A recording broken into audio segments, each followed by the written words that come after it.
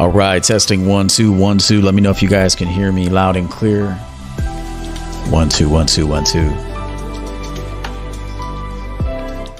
All right, made a quick adjustment, and let's see how we're doing. Give it a minute or so. Welcome back to the Everett Overton Show. I'm your host, Coach EO. Just want to make sure we don't have any glitches here, and we'll get right into the show. Thank you for your patience.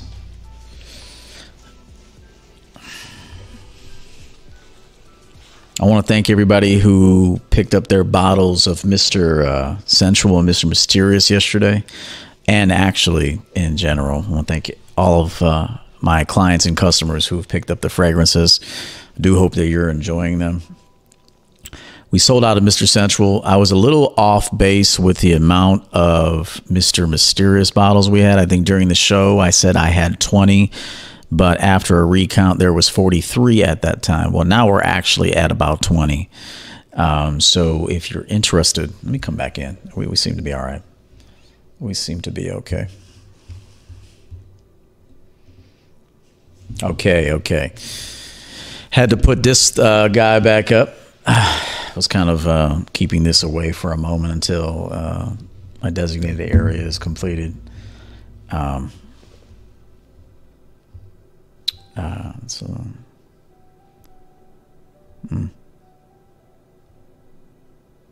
keep that off for a minute.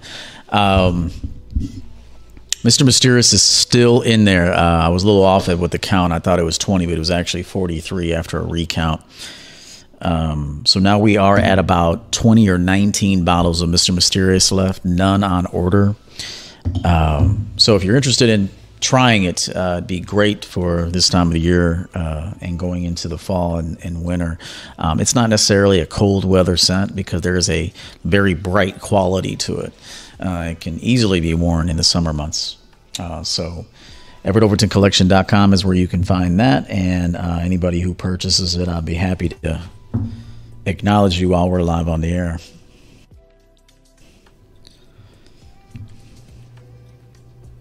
Let's make sure I have this up and going. Okay, cool. All right. Okay, so today's show, there was a years ago, I was 29, 30 years old at the time, and there was a sermon that I discovered. And I was impressed by the realness to the sermon. It's a Caucasian gentleman who gave this, and I was impressed by the presentation. There's some corny spots in it. I won't lie to you. There's some corny spots. Well, what I see is kind of a little corny, but I mean, sometimes corny is okay within a presentation. I mean, sometimes it's okay. It helps people relax, maybe laugh a little bit. It kind of softens things a little bit sometimes, a little humor and corniness. Now, do I agree with everything within this sermon? No.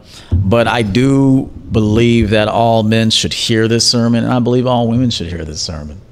And so, again, Mr. Mysterious, just wanted to set it right there. Actually, let's get a spray. I haven't applied anything today. Oh, this is a new bottle. Do I want to? Do I want to spray this? It's a new one. Nah, I'm not going to spray it. That's a new one. That might have to go to a customer. I have a few of my own bottles, so we'll keep that one unsprayed because that may have to go to one of you guys, and I'd rather you have it than me have it. I already have mine. Let me acknowledge a couple of people here in this chat room, and we'll get going. So, SNO, that's the baby girl. Thank you for everything you do. Great job on the timestamps. Fantastic job on that. Really thorough. Tino, good to see you. Hope you enjoy the fragrance. Mr. Mabane, I see you. Uncle Gun, salute my brother.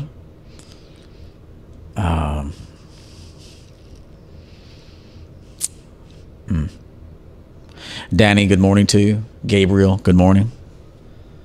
Livia, good to see you.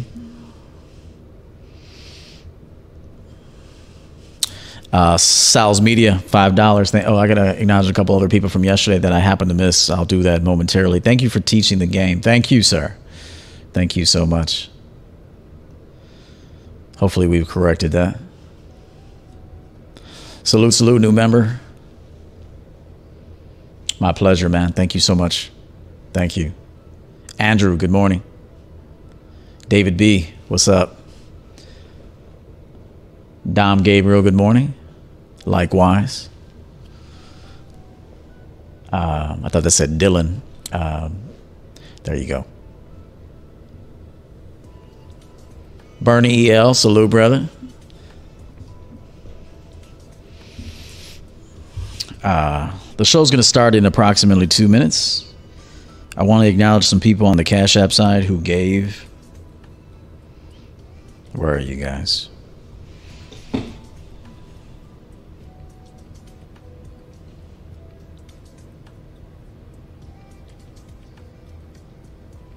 It's the right phone.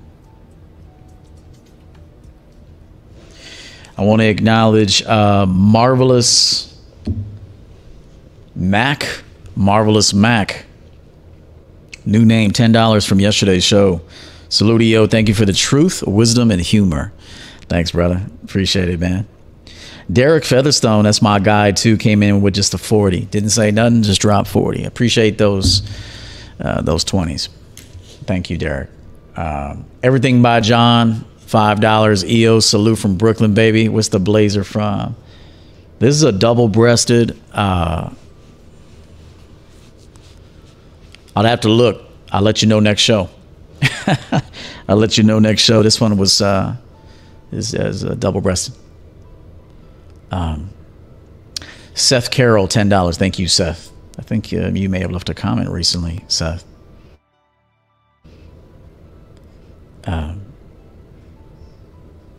I'm currently filming from inside my new home. I'll be filming from a couple of different areas just to kind of switch things up until my actual studio is created. That may take a little time, but here's just one of my living rooms. So very peaceful, very tranquil, clean, modern. Feels great. It's great being in here. So, but anyway, let's get to the show. Again, I'm going to produce a sermon to you today, or not produce it, but present. This is something I've watched probably 10 times in my life. I enjoy the sermon. I think there's some real talk in the sermon, some corny spots here and there. But I think there's something you can learn from. This is not an attempt to conform you to religion or anything like that. You know, people, real sensitive people, like, you're trying to conform me. Not trying to conform you, man. Becoming religious and is a personal choice that should never be pushed upon you. Now, it can be encouraged. Obviously, it can be encouraged, but, that's a singular decision, and no one should make that for you but you. I have a relationship with a higher power. I'll call that God. Jesus Christ has been part of my life and is part of my life. And I won't deny that. Now, it may not be in the exact same sense that other people, everybody's, relationship with God is probably going to be a little different. And so, because I see God in everything. I don't see God just in the good. I see God in everything. I see myself in everything. I see all of you. We're all connected in some fashion. What I do to one person will have an effect on someone in St. Louis. What if somebody's out here in the Chi? I have a positive or negative effect on them. They'll take that energy and that memory back to St. Louis. And if they don't know how to properly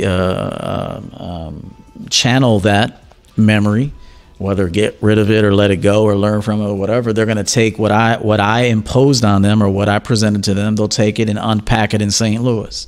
And someone in St. Louis is going to feel the effects of my energy. This is how it works, okay? And so if you think you're not having an impact in our society or in our world, you are. You either are doing nothing to impact it, which is impacting it because you're doing nothing to impact it. So doing nothing can negatively impact it. And if you're doing something positive, well, then you're positively impacting it, potentially. And so it's just something to think about. Don't think that your life is meaningless. Everything you do and every person you talk to and every life that you come across, you are impacting it, whether positive or negative. This is why I talk about value for value so heavily. I would like that every person that comes to me leaves better. And so I aim for that. It's possible a lot of the time, and sometimes it's not so possible. It's up to the individual. So let's get going. We're going to watch a sermon. It's called Happy Husband, Happy Home. This is an old video, so it's not going to be high definition, so bear with me. It's at least 12, 13, 14 years old. He also made a segment where he talked about happy wife, happy life. And I believe there was a segment for the children. And so perhaps I'll show you all three. Just to be fair and balanced, but we're going to start with the man today. Why happy husband, happy home is so important. Let's turn the music down.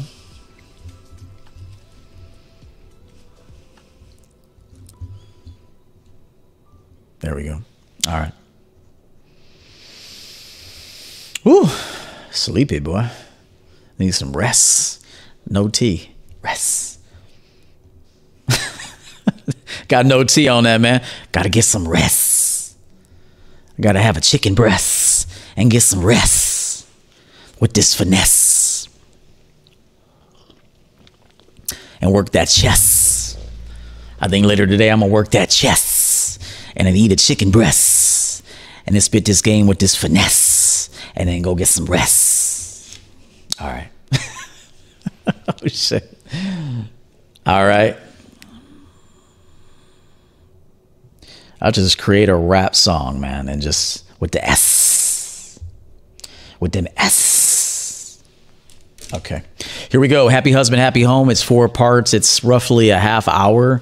We won't be here too long today, so let's get started. Happy husband, happy home. All right, turn to Ephesians 5 and Mark chapter 6.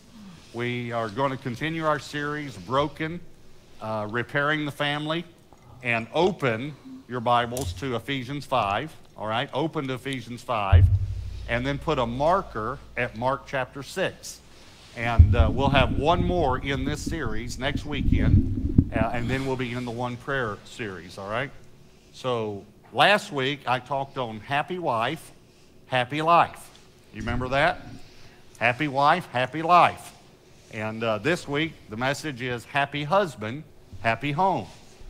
Happy husband, happy home. So we kind of covered some of the basic needs, only 3 of them, that a woman has. God designed women a certain way. And we covered 3 of their needs last week. I don't know if you remember, but we talked about communication, leadership, and security. This week we're going to talk about 3 basic needs. So this is something that I continually pound home as well, the importance of proper communication from the masculine side. She has to feel safe. She has to be given, directions. She wants to know she's being led. So communication, leadership. I think there was another one. Let me just back this up a little bit. I want to make sure I quote him. This is Robert Morris, by the way. Robert Morris. Edward, welcome. I know a lot of people don't get notifications. Make sure that you tap that notification bell. But I don't run YouTube, so I can't control that. But I appreciate the input. Shout out to Lil Ernest from Atlanta. Communication, leadership, and security. So communication, leadership, obviously leading the relationship has been something that I created a couple seasons of that. We're going to bring that back, but communication, proper dialogue, proper, explaining of what is expected, also being, affectionate towards your woman. I mean, women need affection. If she's earned it, be affectionate, make her feel, important, make her feel secure. That's part of leadership too. It's not just draining the woman. We don't want to just drain women. And security, women do want to feel that their position is secure. Now, obviously, as I always teach, the more they contribute to the man in the program, the more they actually secure their position. Okay. It's the same thing with work. If a woman goes to work, the better she does at work, the more opportunities for advancement, for bonus, for pay raises.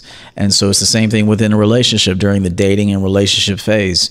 If the woman continues to add value, she then potentially will secure her position with that man and maybe even potentially be upgraded. This week, we're going to talk about 3 basic needs that a man has. Ephesians chapter 5, look at verse 21. Submitting to one another in the fear of the Lord, or the fear of God. Wives, submit yourselves to your own husbands, as to the Lord. For the husband is the head of the wife, as also Christ is head of the church, and he is the Savior of the body.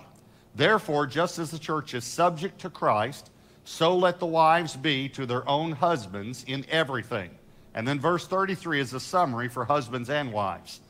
Nevertheless, let each one of you in particular so love his own wife as himself, and let the wife see that she respects her husband. Now, I want to say something about Ephesians 5 because there's a lot of negative feeling about Ephesians chapter 5, about the way it addresses husbands and the way it addresses wives. But really, Ephesians 5 is simply telling you the key to your spouse's life. That's what it's telling you, the key to your spouse's heart. That's all it's telling you. And this word submit has a lot of bad press. But I started with verse 21, because I wanted you to understand that it says submit to one another. We as believers live a life of submission. Submission to God and submission to each other. And I want to give you a definition of the word submission to help you. And this is my own definition that my own little mind came up with, so hopefully this will help you. But I want you to remember the word submarine. Submarine, when you think of the word submission. Here's the reason why. Marine, it refers to a ship in the water, is what it refers to when you go back to its original meaning. And sub means under. So literally, submarine simply means a ship that goes underwater. That's what it means, all right? Here's the point, though. Notice the word sub, the prefix sub, it means under. All right, submission, listen to this, simply means that you take your mission in life and put it under the Lord and under your spouse's mission. Now, this is for husbands and wives because it says submit to one another. Here's the point. God has a mission for your life, but you have to put your life under his control to be able to fulfill that mission.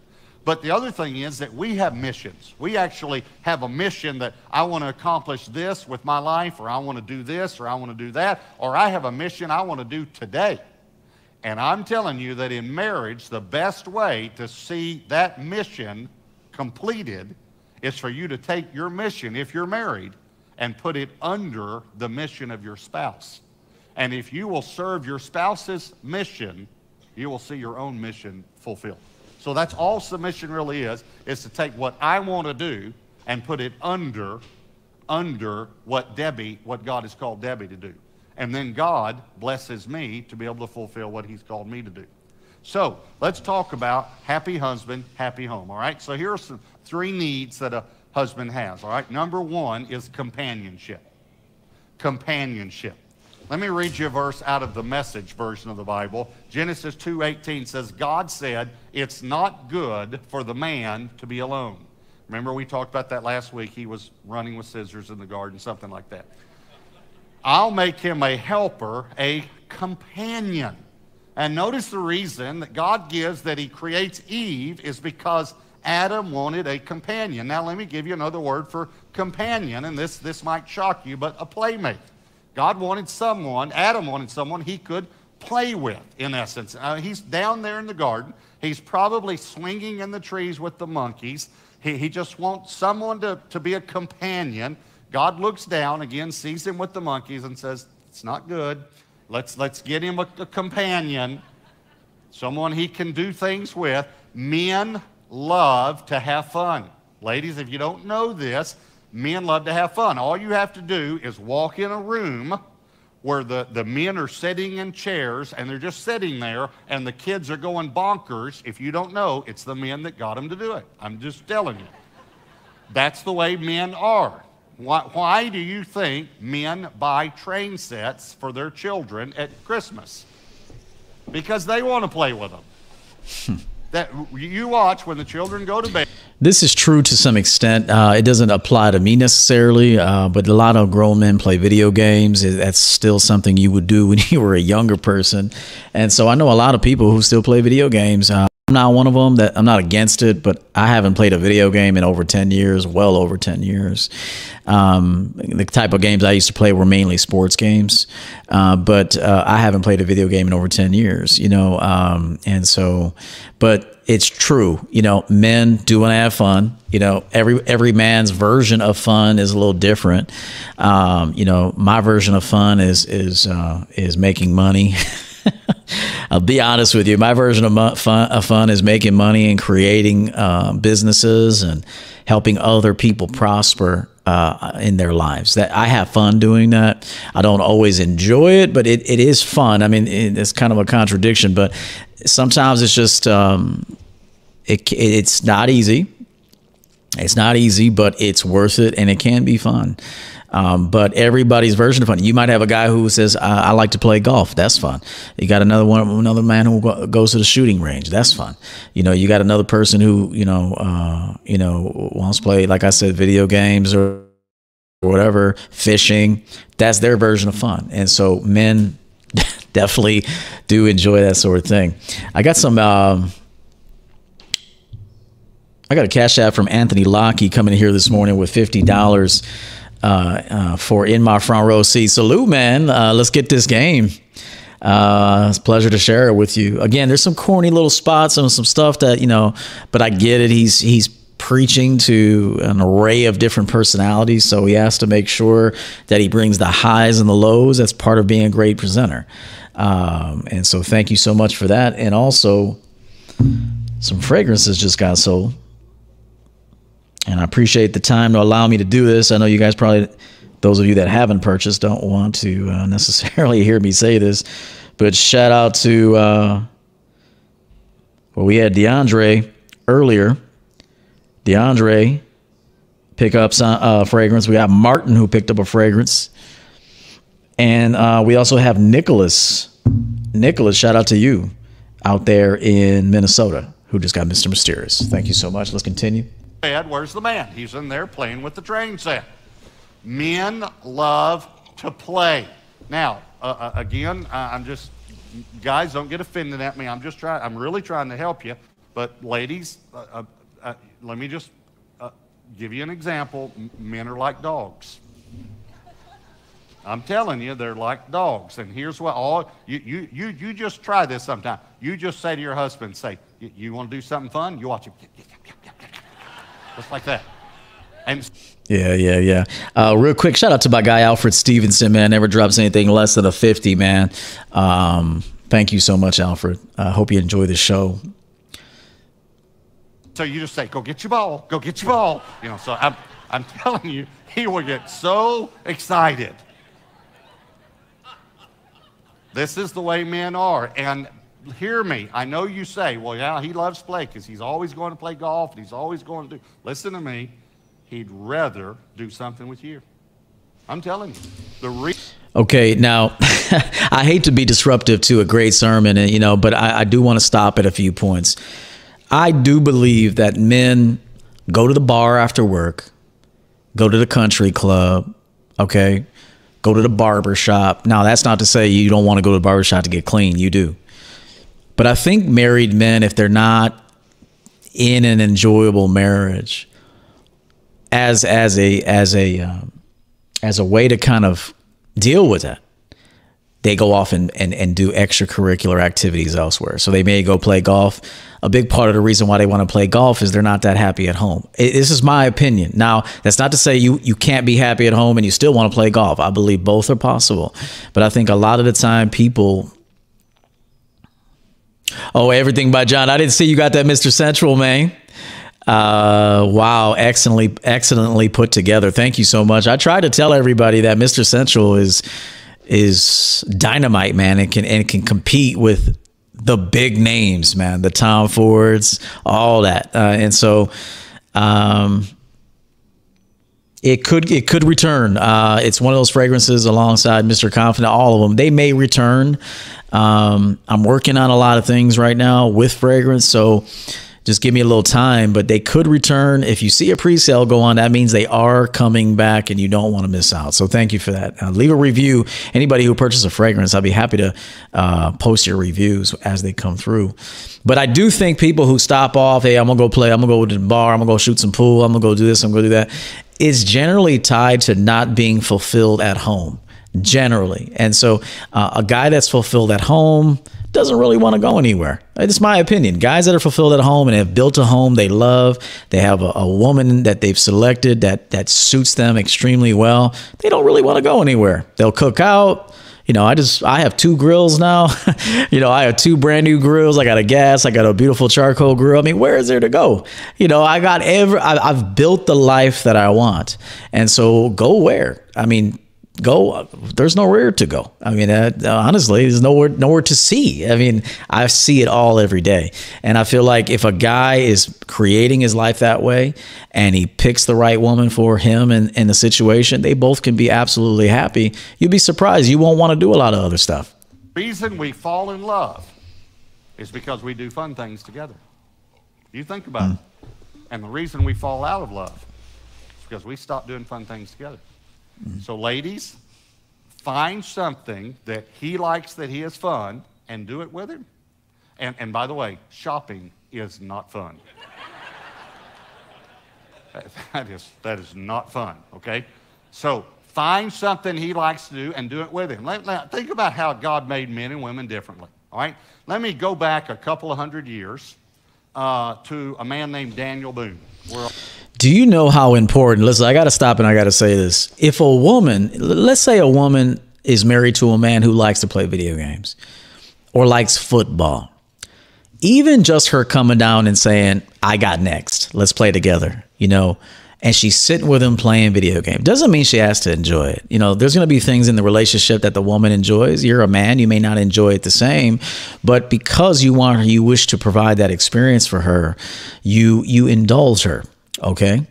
And so can you imagine if a woman knows her man occasionally after a long day's work, he likes to unwind to a video game and maybe watch some football, if she just caters to him and tries to participate in that event, what that would mean to a man, instead of saying, oh, he's watching football, I'm going to go to the mall. Look, I'm not saying that won't ever happen, but what about if you say, we're going to have a Sunday party, family party. We're going to get some food. We're going to make some food. We're going to watch these games. You sit on the couch with them.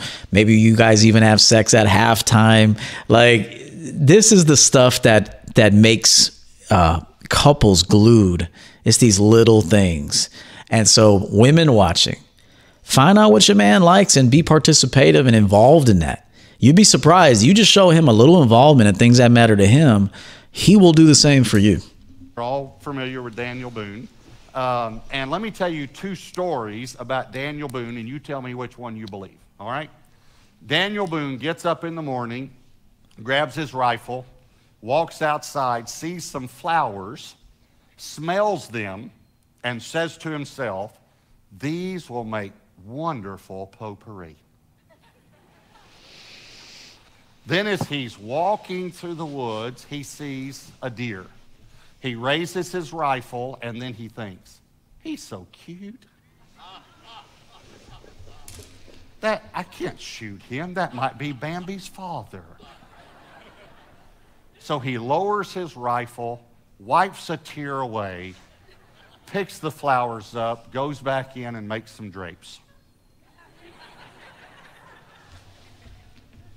How many of you believe that story? Okay, let me tell you another story. Daniel Boone gets up, picks up his rifle, walks outside, steps on the flowers, sees a deer that actually is Bambi, raises his rifle and blows him away. Pardon me, they're in parts, so there we go. Takes his knife and guts the deer right there. Okay. How many of you believe that story? Why? Because God made him that way. God made men that way. We talked about how men are not connected with their emotions. One of the reasons is so they can kill things. That's just normal for a man. Listen to me. Now, but one of man's greatest needs is companionship. Why did God make him that way? So he'll go back home after he kills the deer. I'm telling you, otherwise he'd be sitting out there in the woods eating the deer thinking, I know I'm forgetting something. So that's his number one need, or one of his needs. That's actually his number one need. We're going to get to point 3, but that's point 1. Here's number 2, sex. Now, I'm not going to go into a lot of detail because we are in a weekend service, not a marriage seminar, but I do want you to understand this is not a dirty word. And I know we have young people in our services. I want you to understand, I don't want the only place you ever hear this word to be in a dirty place. I want you to hear it in church. Sex is something God created for men and women to enjoy in the confines of marriage. And this is a need that a man has. This may be the other reason Daniel Boone goes home after he kills the deer. But the point is, I want you to understand. I think there's something very, very cool about him making that point. He's a powerful speaker, but I see when he backs off a little bit for the sake of the audience, he has to kind of get a little bit corny sometimes. But I could see the fire in his speech, in his eyes when especially as the sermon continues. There's actually something that he references here that I referenced the other day, and I believe, and I know I picked it up from this when I talked about the cork in the bucket principle. That was something that I learned from this sermon. I want to thank Philip Crocker coming through with a very generous super chat of $50. Thank you, Mr. Crocker. Hello, Coach. Thank you for bringing the word of the Almighty to the Everett Overton show today. Blessings to you, sir. Likewise, thank you. And sex is important, but it must be disciplined sex. Notice how he said within the confines of marriage. Now, I know I get it today. Everyone frowns upon marriage. Everybody wants to be, just single and wild and do their own thing. Well, you can kind of see how how people's lives are resulting when you have just excessive sexual energy just being distributed among the masses. It's one thing if you got an isolated target, it's your man, it's your woman, but just to be screwing everybody, man, there's negative consequences to that. Trust me, there is, physically, emotionally, and spiritually. Ladies, that as great as your need is for communication, this is a man's need. And I don't know why God did not make these needs the same. I don't understand that. When you interview men, survey men put this as their number 2 need. It's number 2 on the list. Women put it as number 13. Gardening is number 12.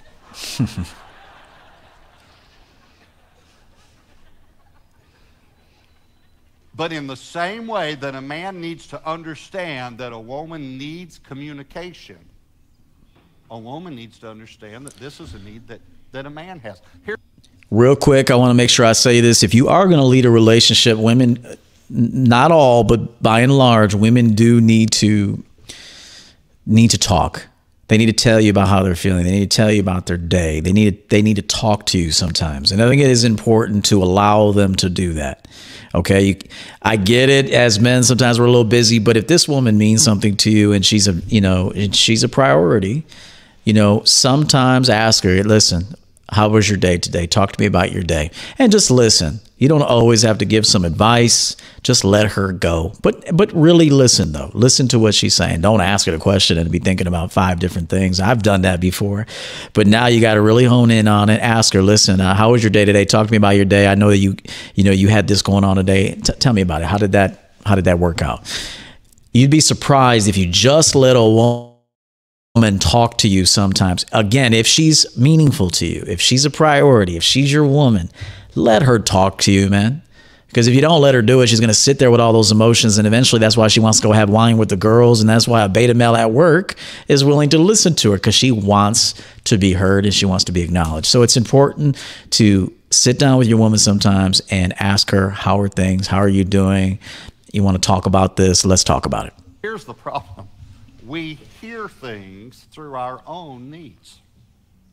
For instance, one of a woman's needs, which I didn't cover last week, is non-sexual affection. Women like to be held without it leading to something. That's one of their needs. So when a man says, I need sex, a woman thinks he just needs to be held. No, he doesn't. And when a woman says, I need to be held, a man thinks she's coming on to me. And who can blame her? That's the way men think. I'm sorry. Here's what a man thinks. She can't resist this. Yes, she can, by the way.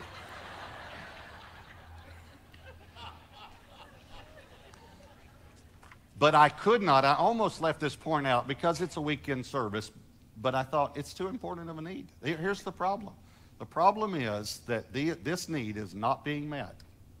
And unfortunately, the world is telling us how to get this need met. And guys, I want to say something to you. I know I'm talking to ladies, but go in, Mr. Morris, go in. Did you hear what he just said? The world is telling you how to get this need met. Every human being has this need. It's a biological imperative, okay?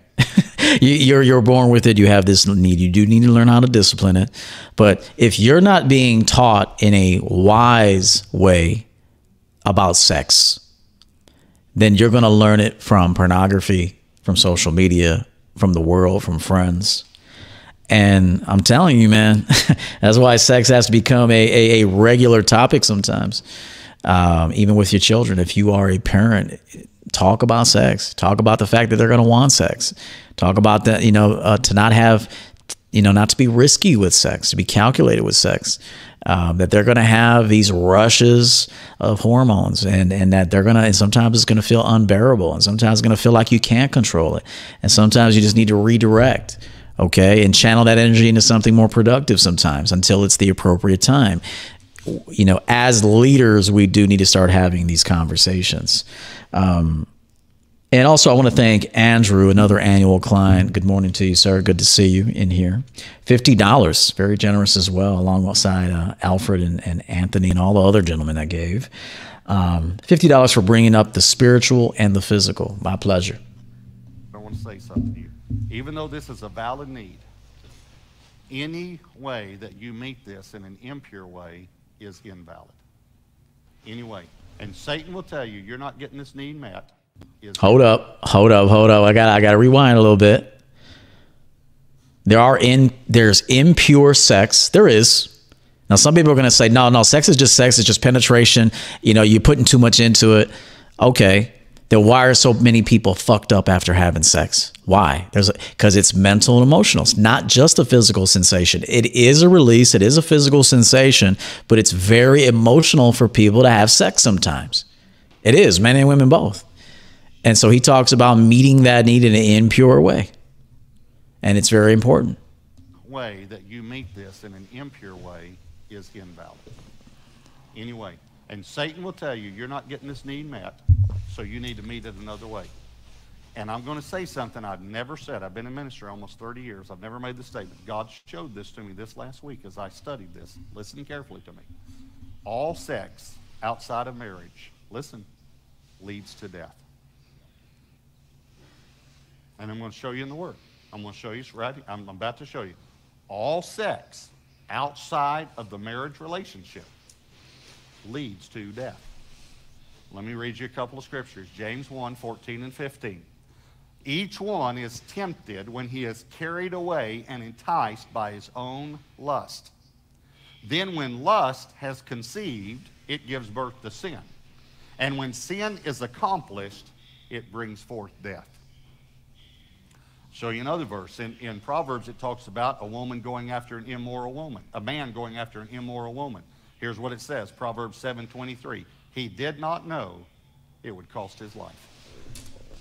This is a legitimate need that men have, but do not meet it, men, in an illegitimate way.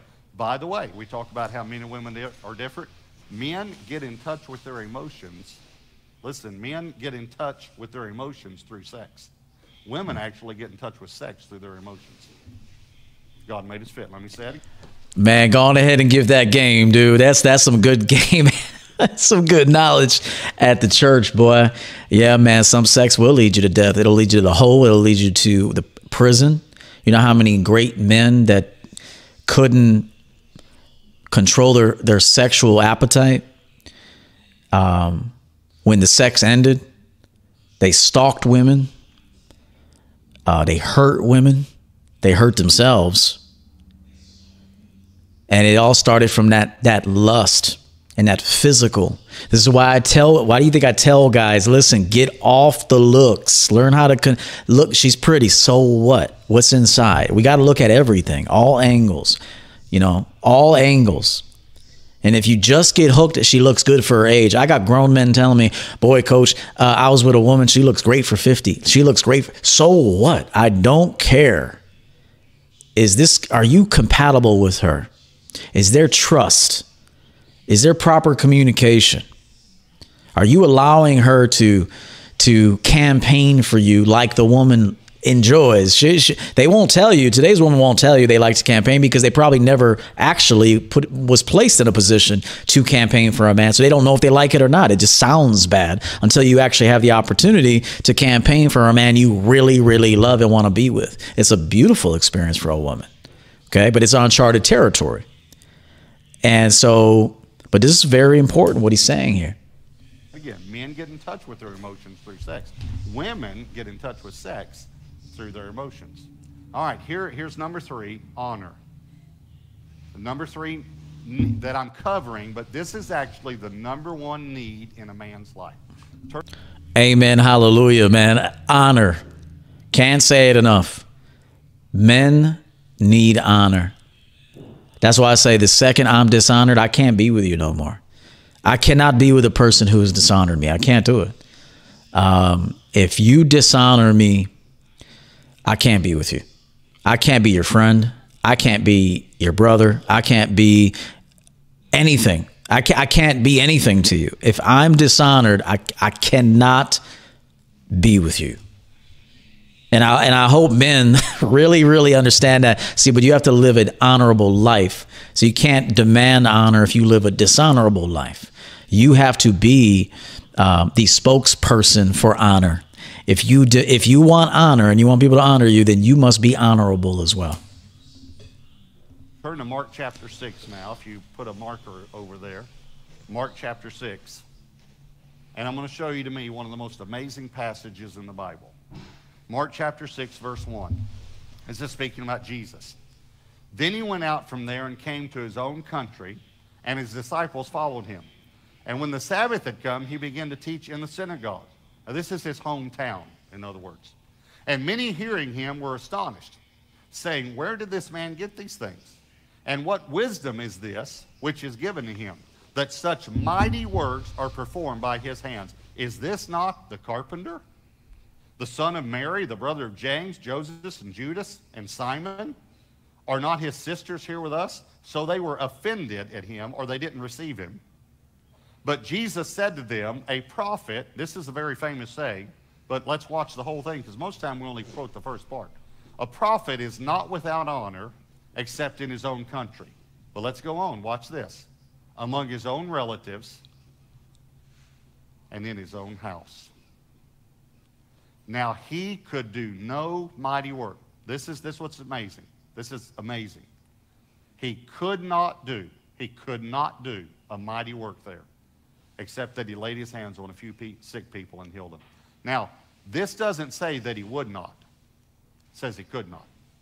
You have to remember, yes, Jesus was fully God, but he was also fully man. And according to Philippians 2, he laid down his divinity.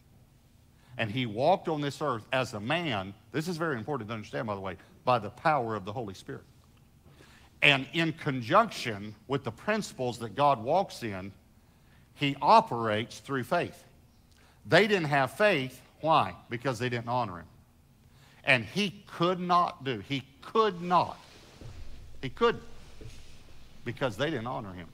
Now, here's a question I have for you. If dishonor hindered Jesus when he was a man, could dishonor be hindering your husband from doing great things? It's possible that you're living with a potentially great man, but he's not being honored. This is the number 1 need that a man has. A prophet is not without honor except in his own country. We quote that, but it goes on to say among his relatives, and listen to this, in his own house. In his own house. Now, ladies, please, please, please hear me. I'm going to get kind of serious with you here. Please hear me. A man's number one need is honor. This is from here on out, it is a very powerful sermon. And there's been some spots already, but from here on out, this thing gets really, really good. And so women listen up and men listen up. And I want to quickly thank Ajax _ 3146, $10. Your channel has and wisdom is changing my life for the better. Your message to men is exactly what I needed. Thank you. Thank you. And I'm happy to hear that. That keeps me wanting to roll with this. But listen to this very carefully, because women do like to talk to their family and friends. You know, I don't condone this. I see this within my own family, you know, with a sibling. Always talking to my mom about her husband. And I don't condone that. I don't want no part of that. If they ask me my opinion, I don't have an opinion. I'm not married to these people. And so people need to fix their own marriages. I don't have an opinion about another woman's husband or another man's wife. I don't. You want to pay me for to consult you, I will, but just to sit here and talk about other people's marriages, I am not in the business of that, and I don't want to spend my time doing that. And so women and men, even men, have done this shit. They'll go talk to their mother. They'll go talk to their mother. They'll go talk to their father about a woman they're seeing. Now, I get it. Sometimes you do need some counsel. But when you're married, you better know how to be married before you get married. Now, obviously, you're going to learn how to be a better husband as time goes on. But there should be a foundation of what it means to be a husband before you get married. You should know what you need to do as a husband. Okay, you don't go get married and then figure out how to be a husband. Okay, you're a husband before you get married. You're a wife before you get married.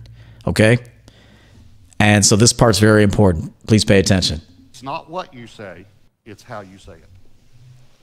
And you say, well, if we're going the wrong way, should I not say anything? Absolutely, you should say something. Absolutely. Absolutely. Every decision in a marriage should be made with the male and female perspective. Every decision should be made in unity. Every decision. But many, many times,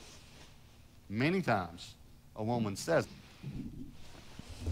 pardon me? In the wrong way.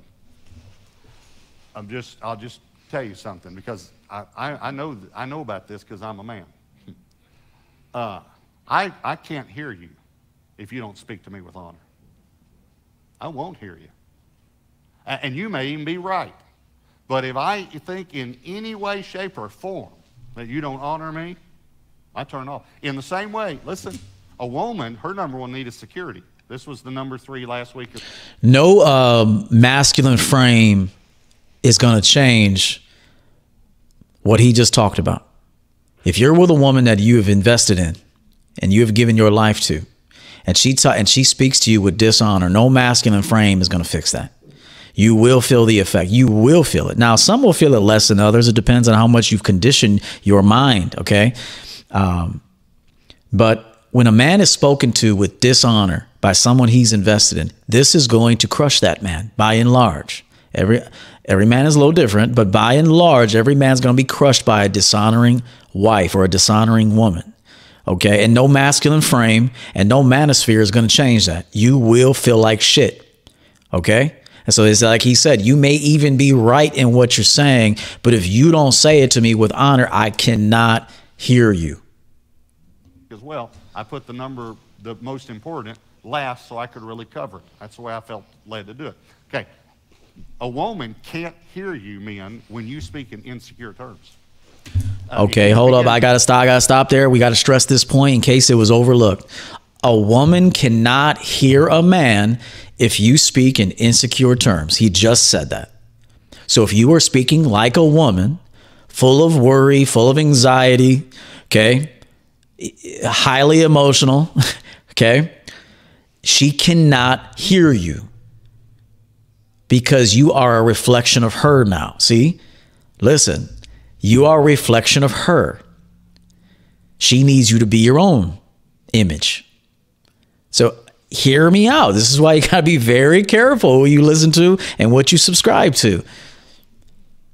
A woman will not and cannot hear you if you speak in insecure terms.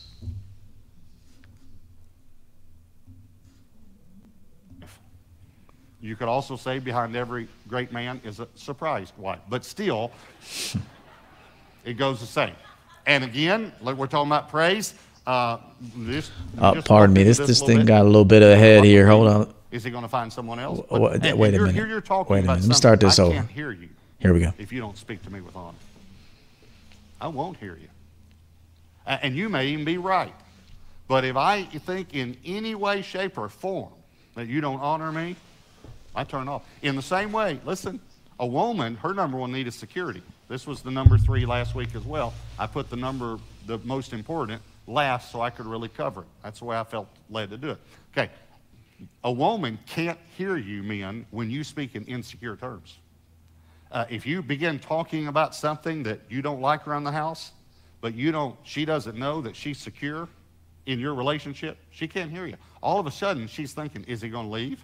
Is he going to find someone else? What? And you're talking about something that you feel needs to be changed, but because you did it, again, not what you say, but how you say it, she can't hear.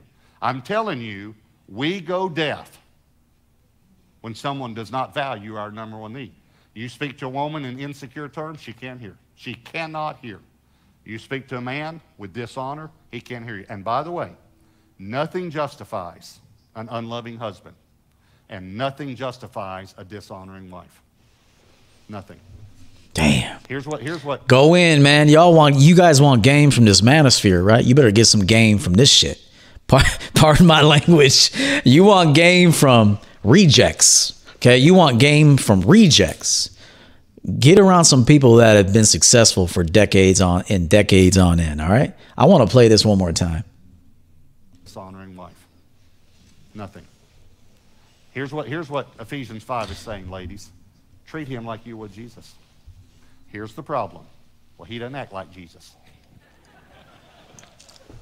Here's what Ephesians is telling you. You treat him like that, he'll get there. Listen to me. It is the cork in the bucket principle. You put a cork in the bucket with no water, it just lays on the bottom. Whole bunch of men just lay it in the bottom of the bucket. Praise is the water in the bucket. You fill the bucket with water and the cork rises. Ladies, I'm telling you, you pray. Now, let me just cut this off real quick, and he's doing an amazing job, and I hate to cut him off. You know, you'll hear a woman say like, wow, you must be insecure because you need so much praise. Look, we didn't create ourselves. Men want to be praised. Just like we might say you're insecure because you always need validation. We got to get away from that too, kind of, men, because that's the way they are. Women need validation. Women need attention. Women need to be told they're pretty, you know, sometimes. Some less than others, but some women need to be told they're worthy of being with you. You know, that they need that. And if they don't get that, they're going to go get that. Okay, they absolutely need that. And, you know, even I've been critical of why you need it so much. I think that sometimes it could be way too much you need it. You've allowed yourself to become this attention monster. Okay, but women need that. And men need honor and respect. So women, it's not an insecurity. It's the way men are. Okay. And just like men, it's not that she needs a lot, and some women need more than others. Okay. And some men are insecure and they need to be validated as well all the time. I don't encourage that either. But appreciation goes a long way. It means a lot. Okay. And men need to be appreciated, and women do need to feel secure. And that's something both sexes need to do a much better job at. Praise your husband and he'll rise. Proverbs 31 talks about a virtuous wife. And it talks about her husband as an elder in the gates of the city. But listen, it's in the context that she's a virtuous wife. Let me tell you what that means. He's respected because she honored him, because she praised him. You could be married to a great man of God, but you have to make him that way. Everything I do behind is because of her. She honored me before I was a great man of God. She honored me. And I'm telling you, it's very important. I got to rewind. I have to rewind this, man, because what he's saying cannot be overlooked. I have to play it twice. I have to, man. LeBrian, $20, my offering to the coach. Thank you so much, LeBrian, for that.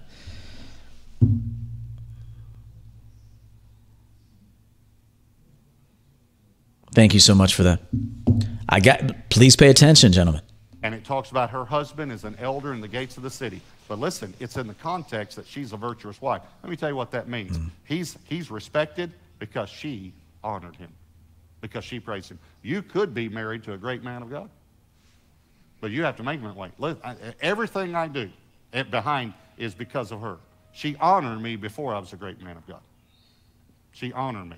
And I'm telling you, it's very important. Behind every great man is an honoring wife. You could also say behind every great man is a surprised wife. But still, it goes the same. And again, like we're talking about praise. Let me just go into this a little bit. Men are like dogs. Ladies, I'm just trying to give you an analogy to help you. They're like dogs. You just praise them. You come home and you see he's put his dishes in the sink and you've asked him to do that and he did that. I'm telling you, just say, "You're a good boy." Yes, you're a good boy. He put his dishes in his, you're a good boy. It'll help him. All right, so what he's basically doing, now no one has to ever tell me that because I'm immaculate, and I would hope that you were an immaculate man too, that you take care of your home and shit. But it goes a long way. If your wife or girlfriend does something beautiful for you and for the two of you and for the program, please acknowledge it. Please tell her, "Look, I took a look at what you did upstairs. Fantastic job. That looks great. Really, really great. What an improvement. You're talented. We're going to have you do more stuff like this. You're very talented." It goes a long way to hear that. And ladies, if a man does something, even if it's just cutting that grass, if it's whatever it is, you do such an amazing job on the grass. Man, this house looks beautiful. I appreciate everything you do. This needs to be done on both sides, man. I can't express how crucial it is, the showing of appreciation for one another. When we talk about dishonor, let me share something else with you that you might not know, and men, you might not like me for sharing this, but I just want to let you know. Men act tough, but they're not. They're not. Men are not tough emotionally. They're tough physically, many of them, but they're not tough emotionally. Here's what I mean by that. Women are sensitive physically. You know, I would, when Debbie and I first got married, you know, I would just kind of, "How you doing?" You know? And she'd say, that hurts. And I know now, she's a sissy. That's all there is to it. She's a sissy. I don't mean that wrong. Listen, here was the biggest shock of my life after I got married. She did not want to wrestle. What do you mean you don't want to wrestle? Wrestling's fun. She says, "It hurts me." Okay, she's very sensitive physically. Listen to me, ladies. As sensitive as you are physically, he's sensitive, that's sensitive emotionally. Now, here's what we think. We think women are real sensitive emotionally, but men, they're tough. That's a lie, because I'm telling you, listen. Yo, hold on. What he's saying is very, very true.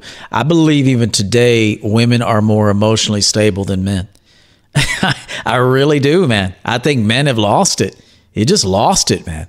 And this is a very important segment. That's why women can get over breakups and marriages easier.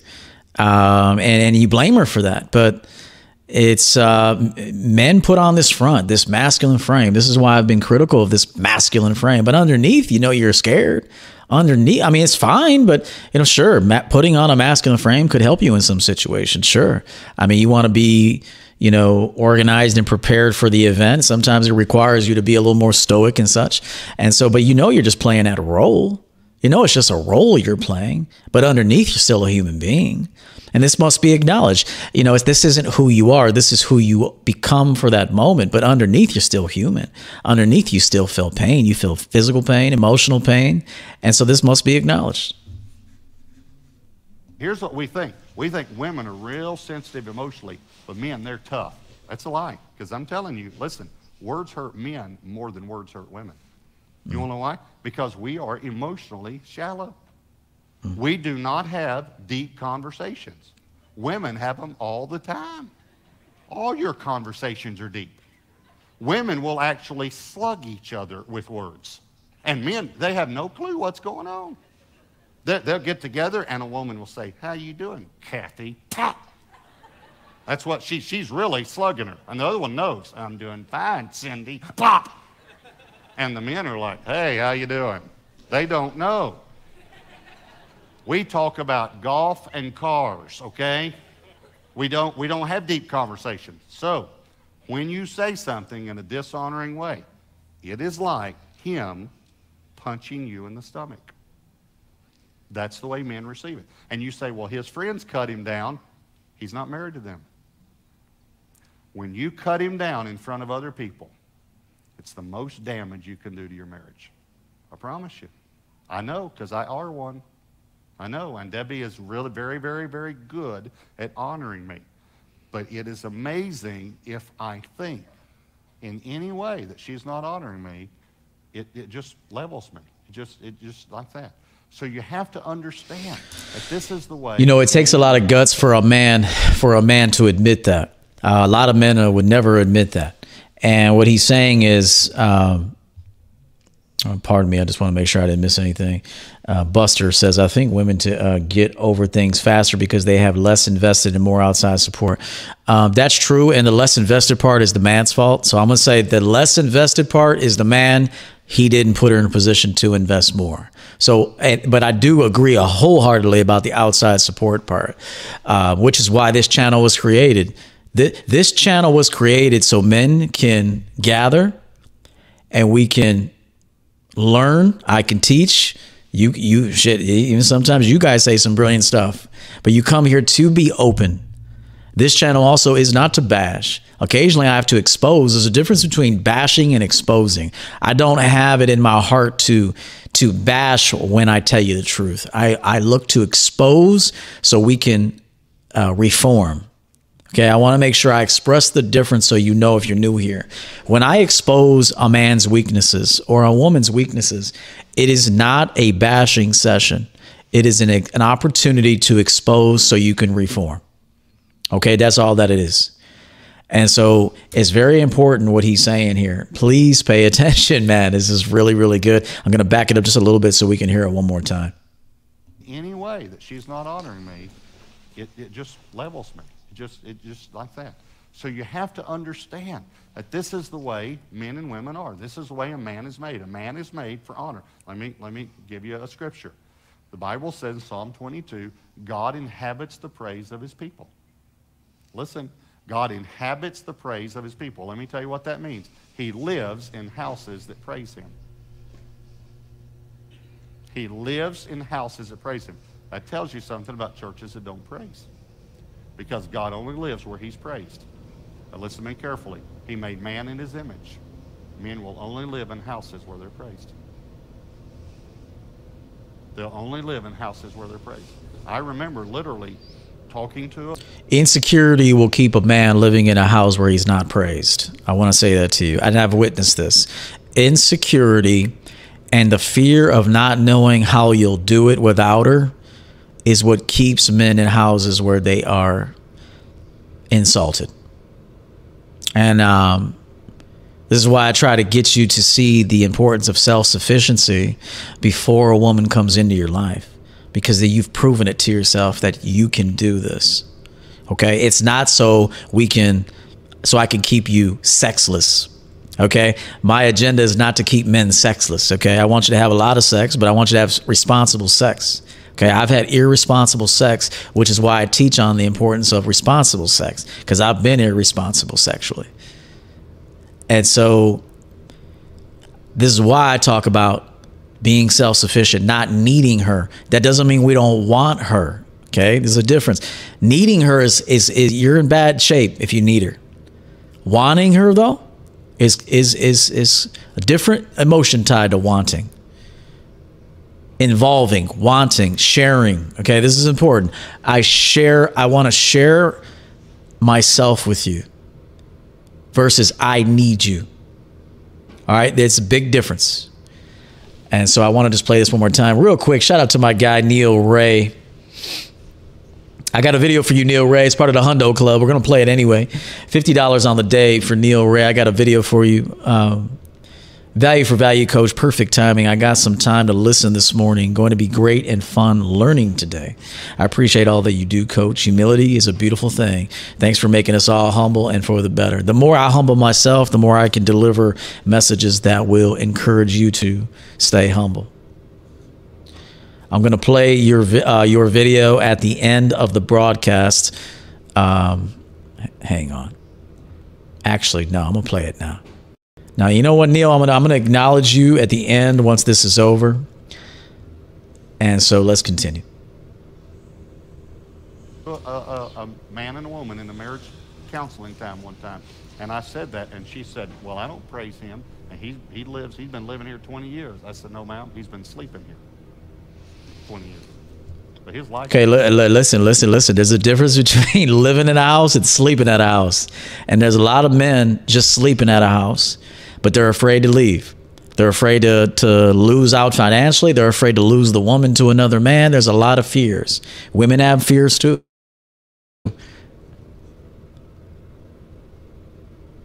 Heather asks, but why though? Please present your question in a way that I can understand it, Heather, because that doesn't make any sense. But why though? So if you could present your question, I'll be happy to answer it.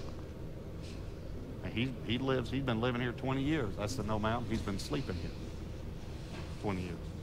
But his life in here. You want to know why he goes to the golf course? Because at least at the golf course, he'll hear, good shot, Bill. Oof. Someone will pray. Go in, man. This is the stuff. This is the truth, man. I'm rewinding this. This must be heard again. They'll only live in houses where they're praised. I remember literally talking to a man and a woman in a marriage counseling time one time. Heather, that I didn't know that was your question. It was just time for me to move on and to focus on my broadcasts by myself, and so all good things come to an end. And so I would encourage anybody who's doing something for long periods of time, do evaluations of it. Sometimes you can outstay your welcome. Sometimes you can be somewhere too long. You got to know when it's time to respectfully depart and turn the page and do something different. And so that's all that it is. And I said that, and she said, well, I don't praise him. And he's been living here 20 years. I said, no, ma'am, he's been sleeping here 20 years. But his life in here. You want to know why he goes to the golf course? Because at least at the golf course, he'll hear, good shot, Bill. Someone will praise him. But think about this. You don't see cheerleaders at women's sports.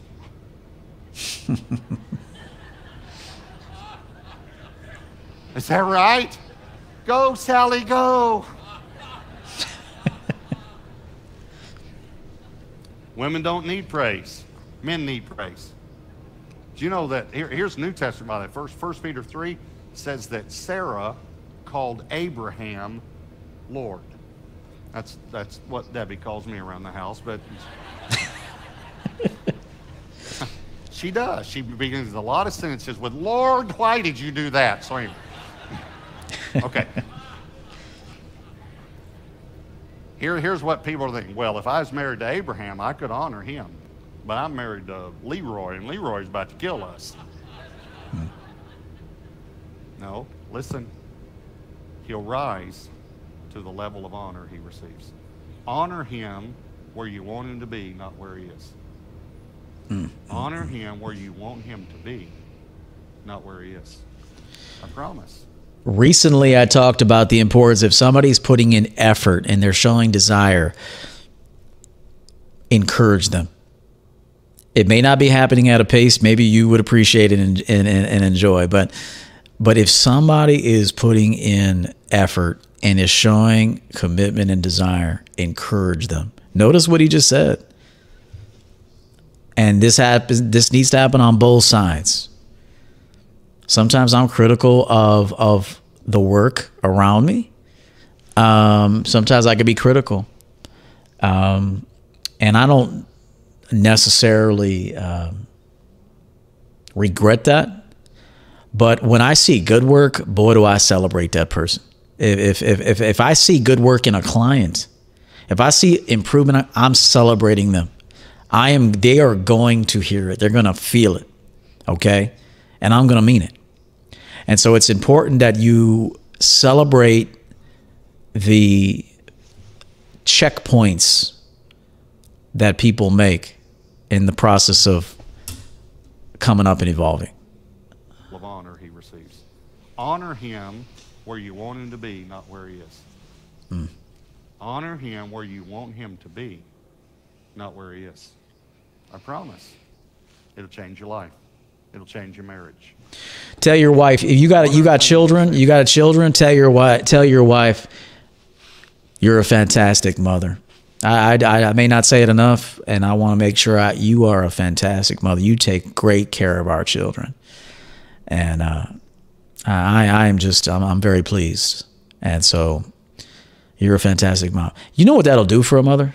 If you tell her what a great mother she is, even what a great wife she is, and then on top of it, a woman just looks at her husband and says, I married the best husband. I have the best husband on planet Earth. I absolutely am enamored with you, and I'm in awe of you. This type of communication is what glues the relationship together, and it needs to happen more. The problem is both sides are too much into their feelings to do it. And so if you show appreciation for your spouse or your girlfriend, again, given that there is appreciation to go around, but, we need to appreciate and celebrate each other far more than we do. About this. Don't cut him down in front of your friends. Don't cut him down to your friends when he's not there. One of the worst things that I've seen church ladies. I know I'm being disruptive, guys, but I got to make sure that I rewind this part. This is something women do. I've seen it done. Never be with a woman that gossips a lot, because if she gossips about other people, she's going to gossip about your marriage. Okay, these are the things you have to look for. This is character. This is why I said study the woman for a period of time. Does she gossip about other people's lives? If she does, she's going to gossip about your life. She's going to tell her friends and family at some point about your life, about you, about your inadequacies. She's going to share, because usually friends share. She's going to share her inadequacies. Your inadequacies, they're going to compare it to her friend's boyfriend's inadequacies. Okay. And so this is why you have to understand you have to express the importance of being discreet. And this stays with us, and that you're not a gossiping man. This is why I don't involve myself in other people's matters. I don't care. Does it make me money? Can I help it? Am I going to change it? If the answer is no, I don't want any involvement. I don't want to hear about it. I don't want to advise you. Get your life together. Now, if you want to pay me, I'll advise you. But for free, I'm not advising you. And so I'm going to focus on what I can control. And so listen to this part, men. Do not marry women who are all in the business of other people's business. That is a gossiping person, okay? That is a tell-all. That is a person who needs too much validation and attention. People seek attention through gossip, okay? And this is why it's very important that you find a woman that doesn't like to gossip, okay? And that she follows your lead, but you can't be gossiping either. One other thing I want to say about this. Don't cut him down in front of your friends. Don't cut him down to your friends when he's not there. One of the worst things that I've seen church ladies do is talk about their husbands at their women's life group. And they think that it doesn't get back to him, but those women tell their husbands, and their husbands tell him. It's one of the worst things you can do. Here's actually the worst thing you can do, is talk about his faults to your family. That's the worst thing you can do, is talk about his faults to your mother or your sisters. Because here's what the devil does. Now, I'm telling you these things to try to help you. Here's what the devil tells that man. If you ever want to leave your past behind, you're going to have to get out of this family. Because this family knows all your faults, and all she does is cut you down to her family. Playing it again, one more time. And this goes for you men too, that have told your family about your business, about your girlfriend, about your woman. And you've went to family members for guidance and support and pity. You've done the same thing to your woman. And she also knows that. And that's why she leaves you too. Because if she wants to start over, she can't start over with you, because everybody is already critical of her. This is why men do leave their marriages too, because everybody hates him. Your whole family hates him. And that you're to blame. If your family hates your husband, I blame you. Because you told them. You didn't work through it with him. You told them. So if your whole family hates your spouse, your husband, or your wife, you're to blame. So if she leaves you, I blame you. Or if he leaves you, I blame you. Or your sisters. Because here's what the devil does. Now, I'm telling you these things to try to help you. Here's what the devil tells that man. If you ever want to leave your past behind, you're going to have to get out of this family. Because this family knows all your faults, and all she does is cut you down to her family. And by the way, guys, it's never right. It's never right to do that. We need to deal with these things and not just leave. We need to deal with them. I was with a family, and this is for husbands and wives. I was counseling with a married couple about 9 years ago, not long after we started the church. And they came in, and I never counseled with a couple like this. They said, we're 3 weeks from divorce. And they started talking. They had been raised, both of them, in Trinity Fellowship Church in Amarillo, which is where Pastor Jimmy Evans is. The guy that is the best teacher on marriage and family I know.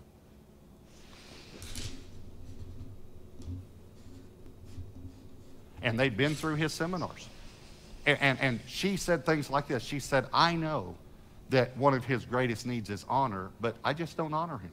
I have said horrible things about him to my family and other people, and I don't honor him. And I know I should, but I just don't. And he said, I know one of her greatest needs is security, but I don't do that, and I haven't been doing what I need to do, and I'm not meeting, and I know her needs. I can list the 4 basic needs of a woman, and I'm not meeting these needs.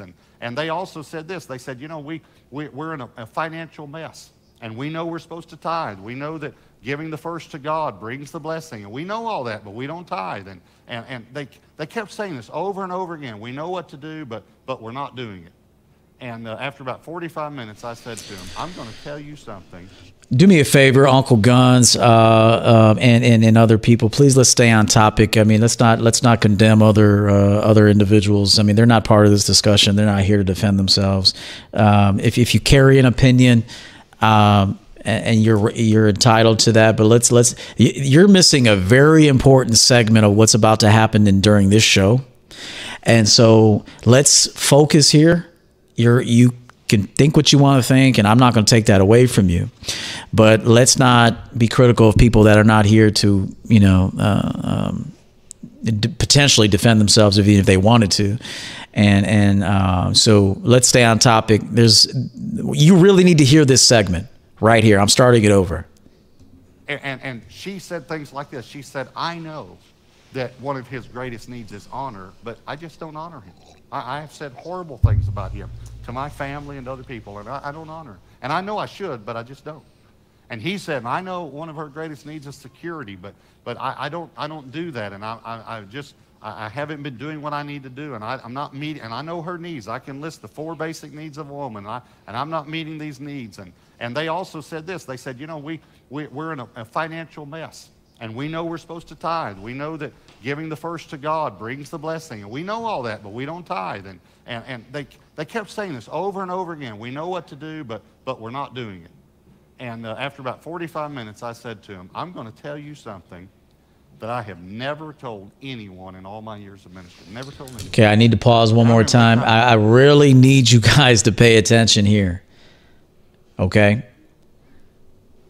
During this segment, he is consulting a couple who is 3 weeks from divorce. And they both came into his office. He was sitting there with his wife, Mr. Morris here, alongside him, it was his wife.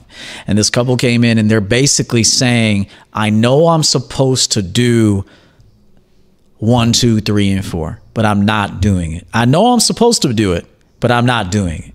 Both the man and the woman is saying this to Pastor Morris. Listen to what he tells them. This is the last segment. The show is ending momentarily. Let's focus. We've already addressed Heather. We don't need to address her one more time. Please pay attention. Moderators, members, and subscribers, I ask you, pay attention to this segment, please. His seminars. And she said things like this. She said, I know that one of his greatest needs is honor, but I just don't honor him. I have said horrible things about him to my family and other people, and I don't honor him. And I know I should, but I just don't. And he said, I know one of her greatest needs is security, but I don't do that, and I haven't been doing what I need to do, and I'm not meeting, and I know her needs. I can list the 4 basic needs of a woman, and I'm not meeting these needs. And they also said this. They said, you know, we're in a financial mess, and we know we're supposed to tithe. We know that giving the first to God brings the blessing, and we know all that, but we don't tithe. And they kept saying this over and over again. We know what to do, but we're not doing it.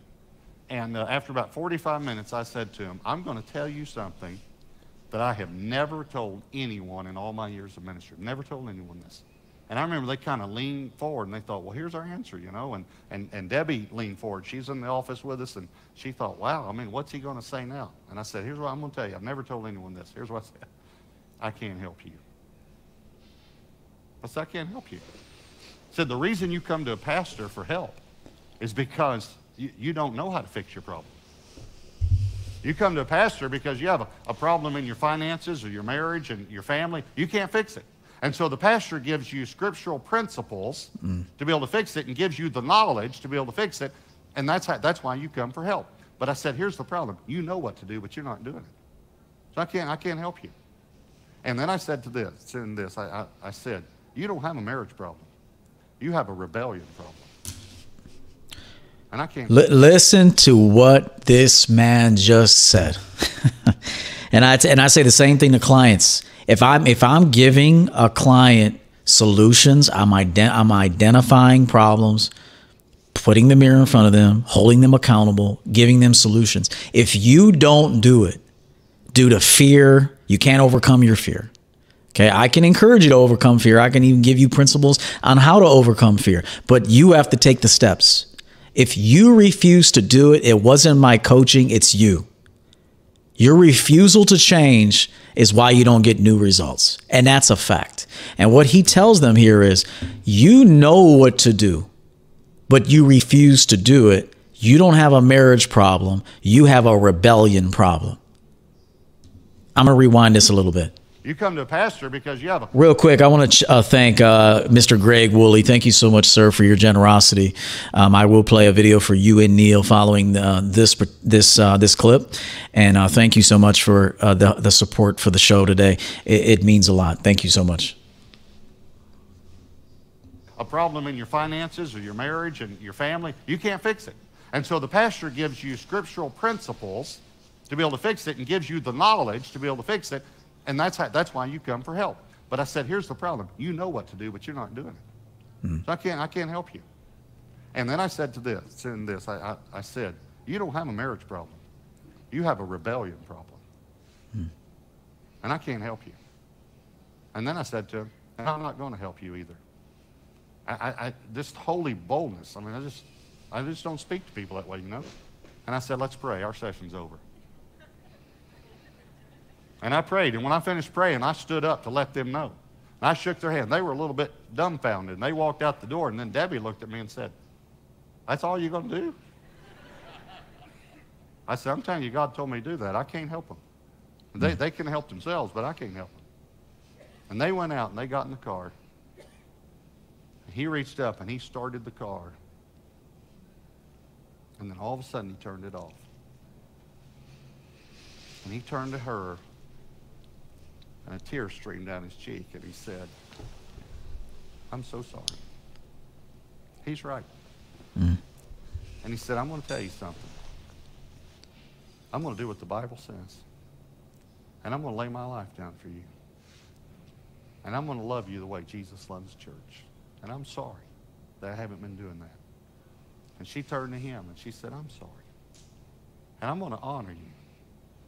And I'm going to respect you. And I'm going to serve you the way God tells me to serve you. And we're going to do it the Bible. And they held hands in the church parking lot. And they said, God, we're sorry. And we're going to start tithing. And we're going to start putting you first in our lives. And they told me about 3 months later, they said, do you know when we started doing what the Bible said to do, we fell back in love. We fell in love when we did what the Bible said to do. By the way, it was 9 years ago. They're still in our church, and he's a deacon now in the church. So here's my question for you. When are you going to do what the Bible says to do? Whether you're single, married, divorced, it doesn't matter. There are principles in God's Word. When are you going to do what God tells you to do? Mm-hmm. You know what to do. Mm-hmm. When are you going to do it? We all know what to do, man. And pardon me, I always get a little teary-eyed there. And I always do. And I watch this 10, 15 times. And the reason why is because there's so many people that know what they have to do and they just don't do it. And they lose everything. They lose marriages. They lose children. They lose respect. They lose themselves. They fall from grace. They never recover. They lose so much, and all they had to do was make the adjustments and change. That's all you had to do, was just make the adjustments and change and get out of the mirror a little bit and focus on the external a little bit. Focus on those around you. It's a shame what has happened. You know, we've all done it. We've all done it. But, you know, it's a sadness that I can see. It's a sadness that I feel when I see families depart. And all for, because you got some side sex. I mean, come on. That's why I say never leave your woman for another woman. Never do that. Make your marriage work, man. If you can't make it work, then you end it with some honor and some respect. You don't go fuck some woman and she turns you out. Pardon my language, but I'm going to say it like it is.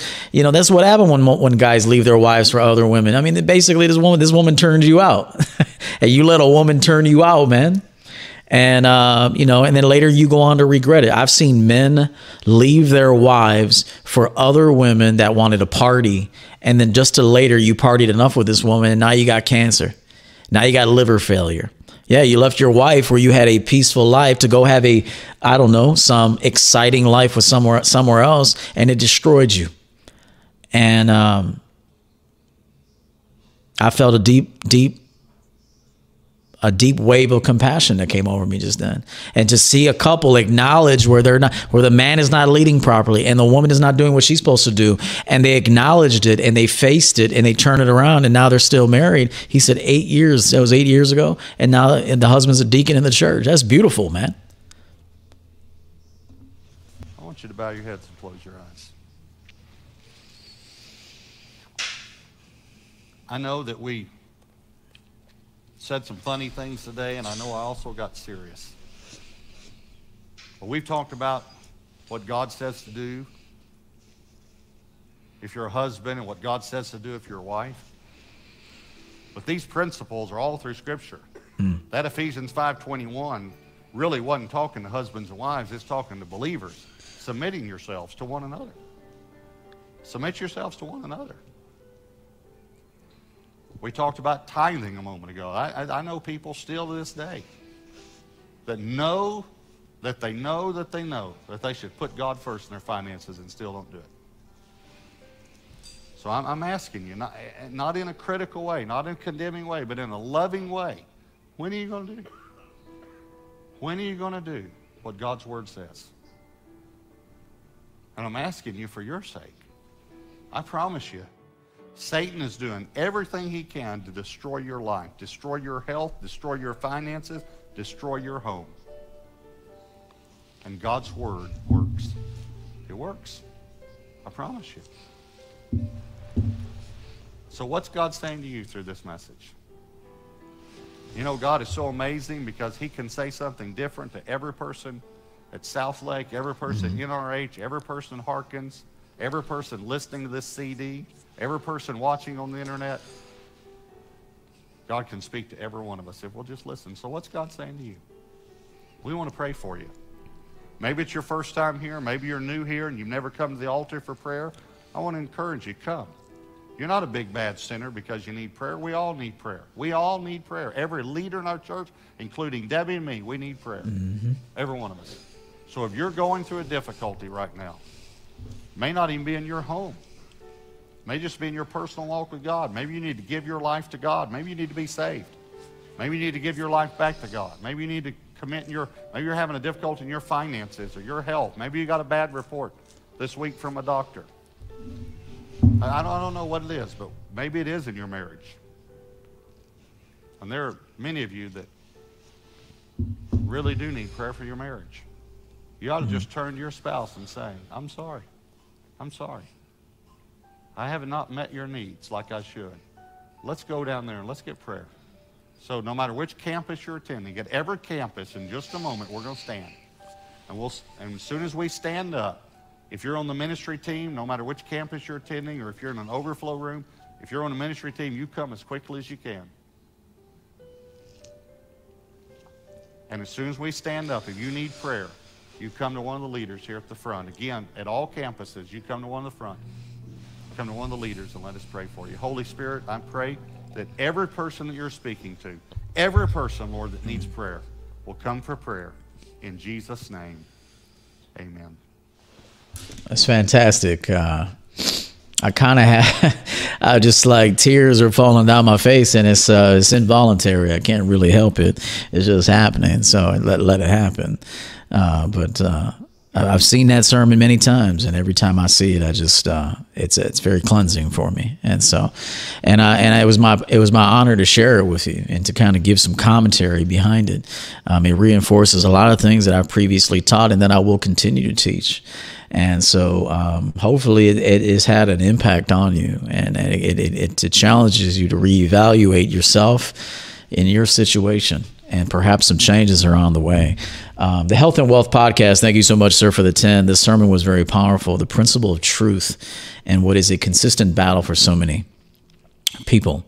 Rebellion against what gets results. Rebellion against what gets results is very sad. It is. Put God first in all things. God equals truth. Yeah, it's not the lies that haunt you. It's the truth, man. And so thank you so much for that. If you're interested in hiring me for coaching, man, I am accessible. ChampionGameCoaching.com is where you can book some time with me. I do want to acknowledge 2 Hundo Club members real quick, and then we're going to end the show. Feel free to share the broadcast if you feel someone else could use the information.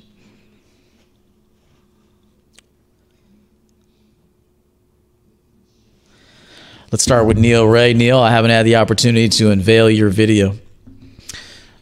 And we're going to do that now, and then we're going to finish up with Mr. Greg Woolley, and we're going to end the show. I want to thank you guys for your participation. Thank you to Uncle Guns, SNO, and the other moderators.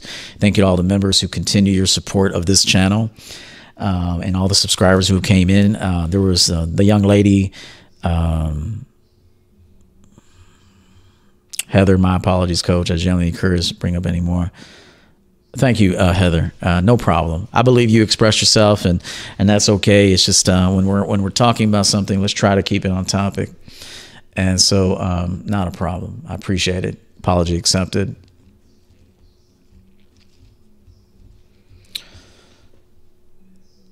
Let's start with Neil Ray. Thank you so much, sir.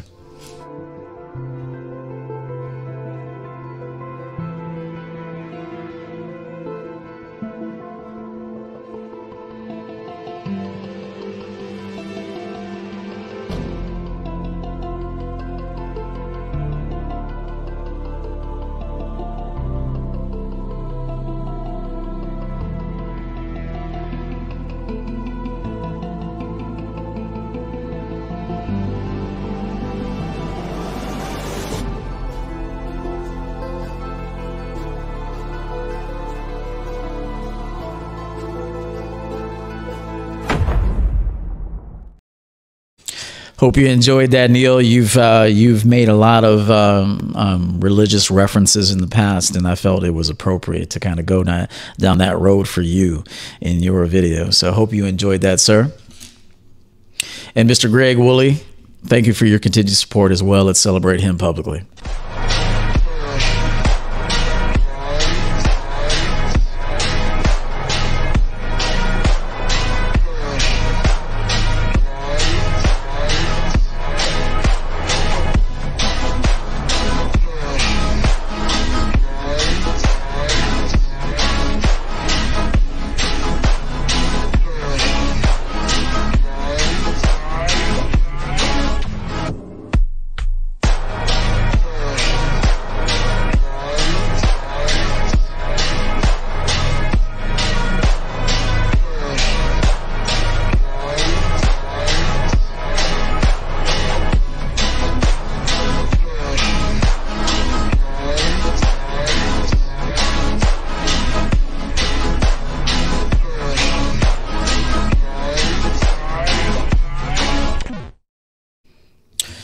So for some reason that came through a little bit on the dark side, so I'll have to take a look at why that video came in a little bit dark. But it was a pleasure having that created for you, Greg. Big baller status, boy. So anyway, thank you so much for you guys showing up here today. We'll see you Friday for our last show of the week. 15 episodes for the Everett Overton Show, Season 1. So we're on our way, and we'll see you next time. Thank you so much.